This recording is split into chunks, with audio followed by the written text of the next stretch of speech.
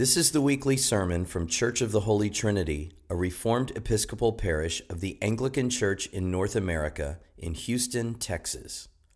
Please join us on Sundays at 10:30 a.m. and 5 o'clock p.m. for Holy Communion, and visit us on the web at holytrinityrec.org. Enjoy the sermon. May the words of my mouth and the meditations of all our hearts be always acceptable in thy sight, O Lord, our strength and our Redeemer. Amen. Amen. You may be seated. Live as people who are free. This line from the end of the epistle today speaks to the results of the finished work of Jesus Christ as it is applied to the life of the Christian. Now, Christian freedom regarding our responsibility to each other is important. As we move closer, as I spoke about a few moments ago, to bringing really two churches together, renewed reminder of our freedom in Jesus Christ is imperative. The call of Christ is freedom from the bondage of sin into his freedom, to enjoy his creation in moderation and enjoyment, giving praise and honor to him. There are many examples of worldly ideas of freedom that creep into our own lives as individuals and then into the church, where we must be on constant watch and guard. Ultimately, true freedom is given us through the power of the Spirit, Christ's power enabling us to live properly, to minister to one another. This morning, let us focus on the call of all of us to a godly freedom as our lessons outline. Living as free entails the second part of 1 Peter chapter 2, verse 16. Not using your freedom as a cover-up for evil, or as the King James states, as a cloak of maliciousness. Many scandals in the church derive from abusing Christian freedom. As Christians, we are called to be mindful of our fellow brothers and sisters in Jesus Christ in terms of maturity. We are not to look down our noses at people that are less mature in our estimation, for that, again, would be a cover-up for evil. Rather, we are to consider all that we do in the name of Jesus Christ and his freedom with the test of whether or not it might cause a fellow believer to stumble. See, the world wants us to act as if I don't care what others think, I'm free as a Christian. But as John Calvin noted on this particular passage in 1 Peter, true liberty then is that which harms or injures no one. As this verse outlines, beyond how it might make a brother or sister stumble, taking Christian freedom in the wrong direction to abuse without self-control and moderation and everything is to use freedom indeed as a cover-up for evil. Any evil we decide we want to pursue. It is really as the second epistle from Peter outlines in chapter 2, verse 19. They promise them freedom, but they themselves are slaves of corruption. For whatever overcomes a person, to that he is enslaved. See, when we use freedom to cover up evil, we are ourselves overcome by evil, and we're no longer free.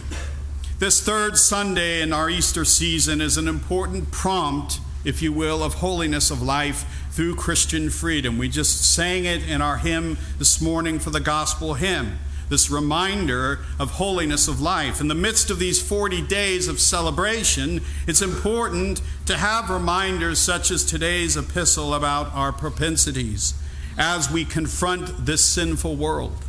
In the center of our 40-day celebration, it's important to note the true nature of freedom and to ask help to avoid those things that enslave us. Celebration is through moderation, enjoyment instead of abuse. With our parishes of St. Francis and Holy Trinity coming together in this Easter season, it's important we come together with a renewed sense of the need of concern of one another and regard to our freedoms. See, we get used to one another as a group, an individual parish, and freedoms for one group might be the cause of stumbling to another group, to Christians coming into our midst.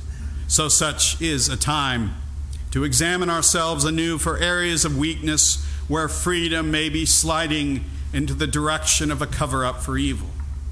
I hope it will be helpful to move briefly through other areas that we as God's people are prone to slip up into cover-ups. As our epistle outlined in verse 11, we must take care that we not slide into the passions of the flesh. In other words, all the vices listed throughout the New Testament are places that the Christian must not go and live within. When freedom in Jesus Christ is abused, people justify satisfying particular passions of the flesh. They may use freedom to cover up the evil or one or two passions of the flesh while maintaining a veneer of righteousness through slamming other sins. For instance, one might hold dearly on to gossip or slander or any other sin you could name, not wanting to give that up. They make up for these cover-ups through being outspoken opponents to some of the more visible sins that we encounter in our culture. But when we cover up one area of passion of the flesh while vehemently condemning others, we cease, as Peter noted in verse 12, to keep our conduct honorable among the Gentiles. The proper model of freedom is a continual emphasis to deal with all the passions of the flesh we have issues with, to pray, to repent, to ask for help where we're needed, to hear that we have been forgiven in Christ, to hear that He has given us the power to move out of these areas through His help. This helps us and actually frees us into deeper relationship with Christ and His church. The more we cover up even one vice, no matter how small we've made it, the deeper into bondage we all fall.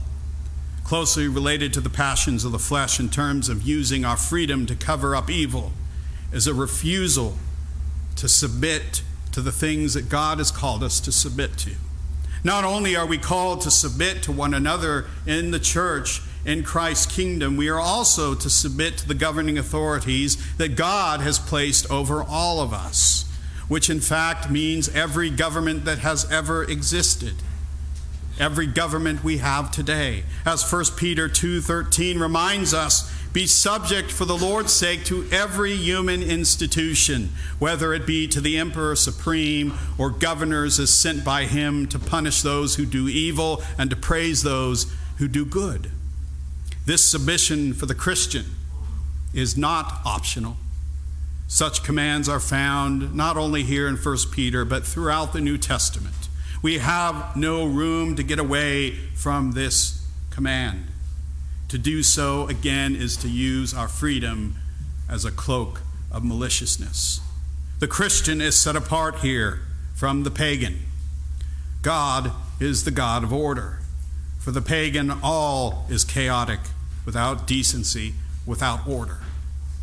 Another element where Christians abuse freedom is to refuse to heed Peter's admonition at the end of our epistle today to love the brotherhood, to love each other, our fellow believers. Instead, many go by sinful human standards when they deal with each other, to go the route of hatred or despising fellow Christians. Such, again, is a cover-up for evil and nothing more.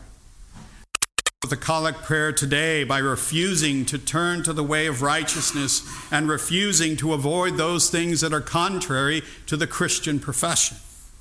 The call of the church, all of us in our lives, is to preach faith in Jesus Christ alone and His work upon us toward a godly freedom that weeds out all our propensities to use our freedom as a cover-up for evil. Yes, sometimes conflict occurs with those too stubborn to give up their little bits of evil, and they leave, or in time, in the patient work of God, they finally submit to Christ and the work of the Spirit. Our work with each other in love is in patience in the face of hatred, praying always for repentance, for forgiveness and reconciliation. Those stuck in sinful ideas of freedom refuse to follow our Savior. They have, as we read today in our lessons, no fear of God, for they are always seeking self. They refuse, as we read in the Psalter today, to reject evil, whether in small sins or in large sins in their estimation. This third of verse 16 is rather bleak, but needed in understanding true freedom and the constant need for every single one of us to repent, to hear anew that our sins are forgiven in Christ, and to go forth to grow in forgiveness, to avoid evil by embracing the righteousness of our Savior. The last third of this verse today ends on an upbeat note, stating that true freedom in Jesus Christ is to live as the servants of Almighty God, to live as His people. Now, those of the worldly bent will not like this at all, for they think it means that we're not free at all to serve someone else. Yet with the entirety of the New Testament, anything outside of Jesus Christ, whether it is the dirtiest looking lifestyle we could come up with or the cleanest lifestyle by human standards, is still slavery to sin. As Romans 6:16 reminds us, do you not know that if you present yourselves to anyone as obedient slaves, you are slaves to the one whom you obey, either of sin, which leads to death, or of obedience, which leads to righteousness. No matter what the sinful world sells regarding freedom, we are either slaves of sin if we reject Jesus Christ, or slaves of God in Christ through His righteousness, free to love one another. We, as the beginning of our epistle today, are sojourners. We're exiles in this world, belonging to Jesus Christ, the kingdom of heaven, the church.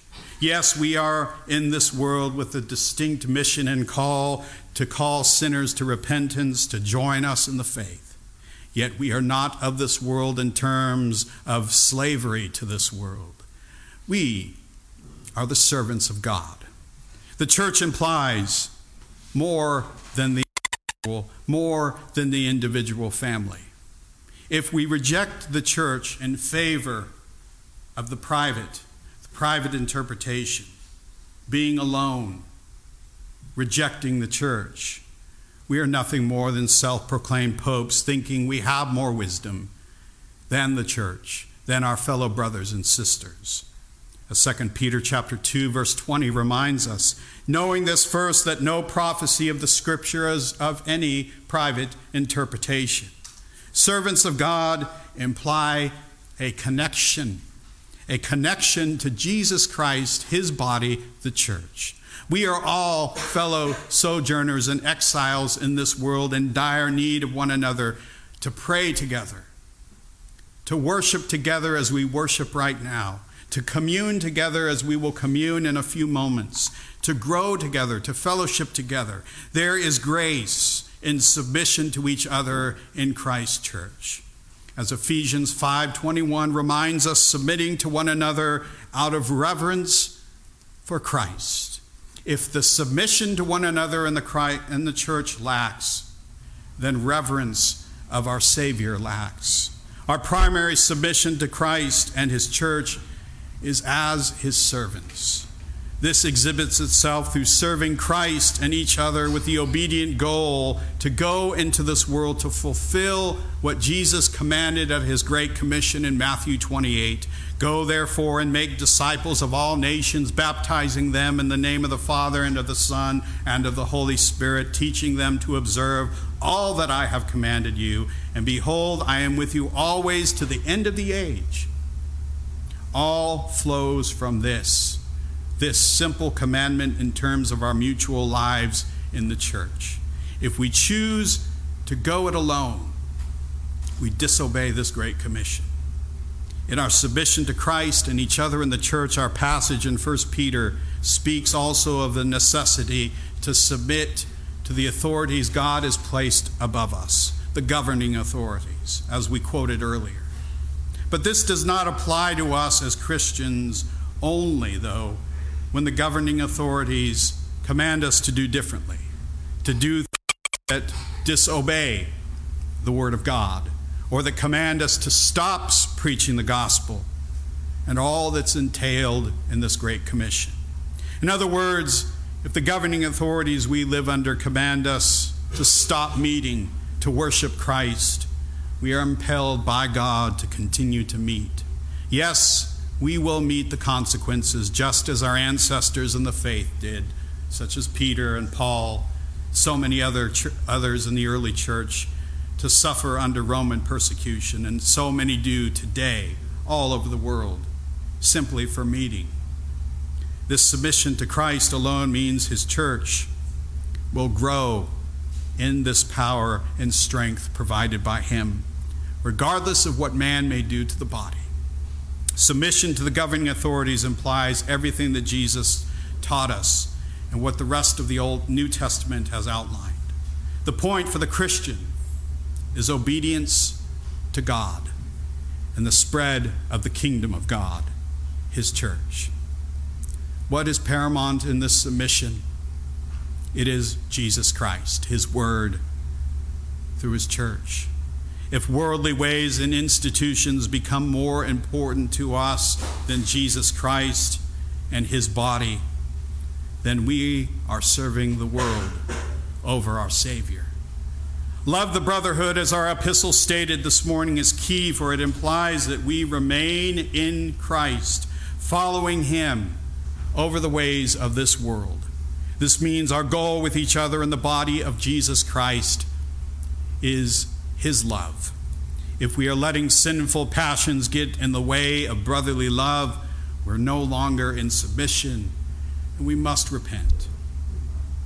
Our parishes of St. Francis and Holy Trinity will be coming together next week, meaning we are following the mandate to love the brotherhood, to open our doors, our hearts to one another, to those that are weeping, those that need shelter.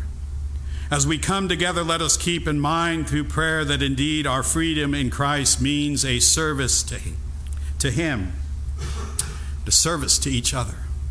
Let us be mindful of our propensity towards covering up evil in the name of freedom, and ask God's help to weed us in the areas we need weeding to his glory.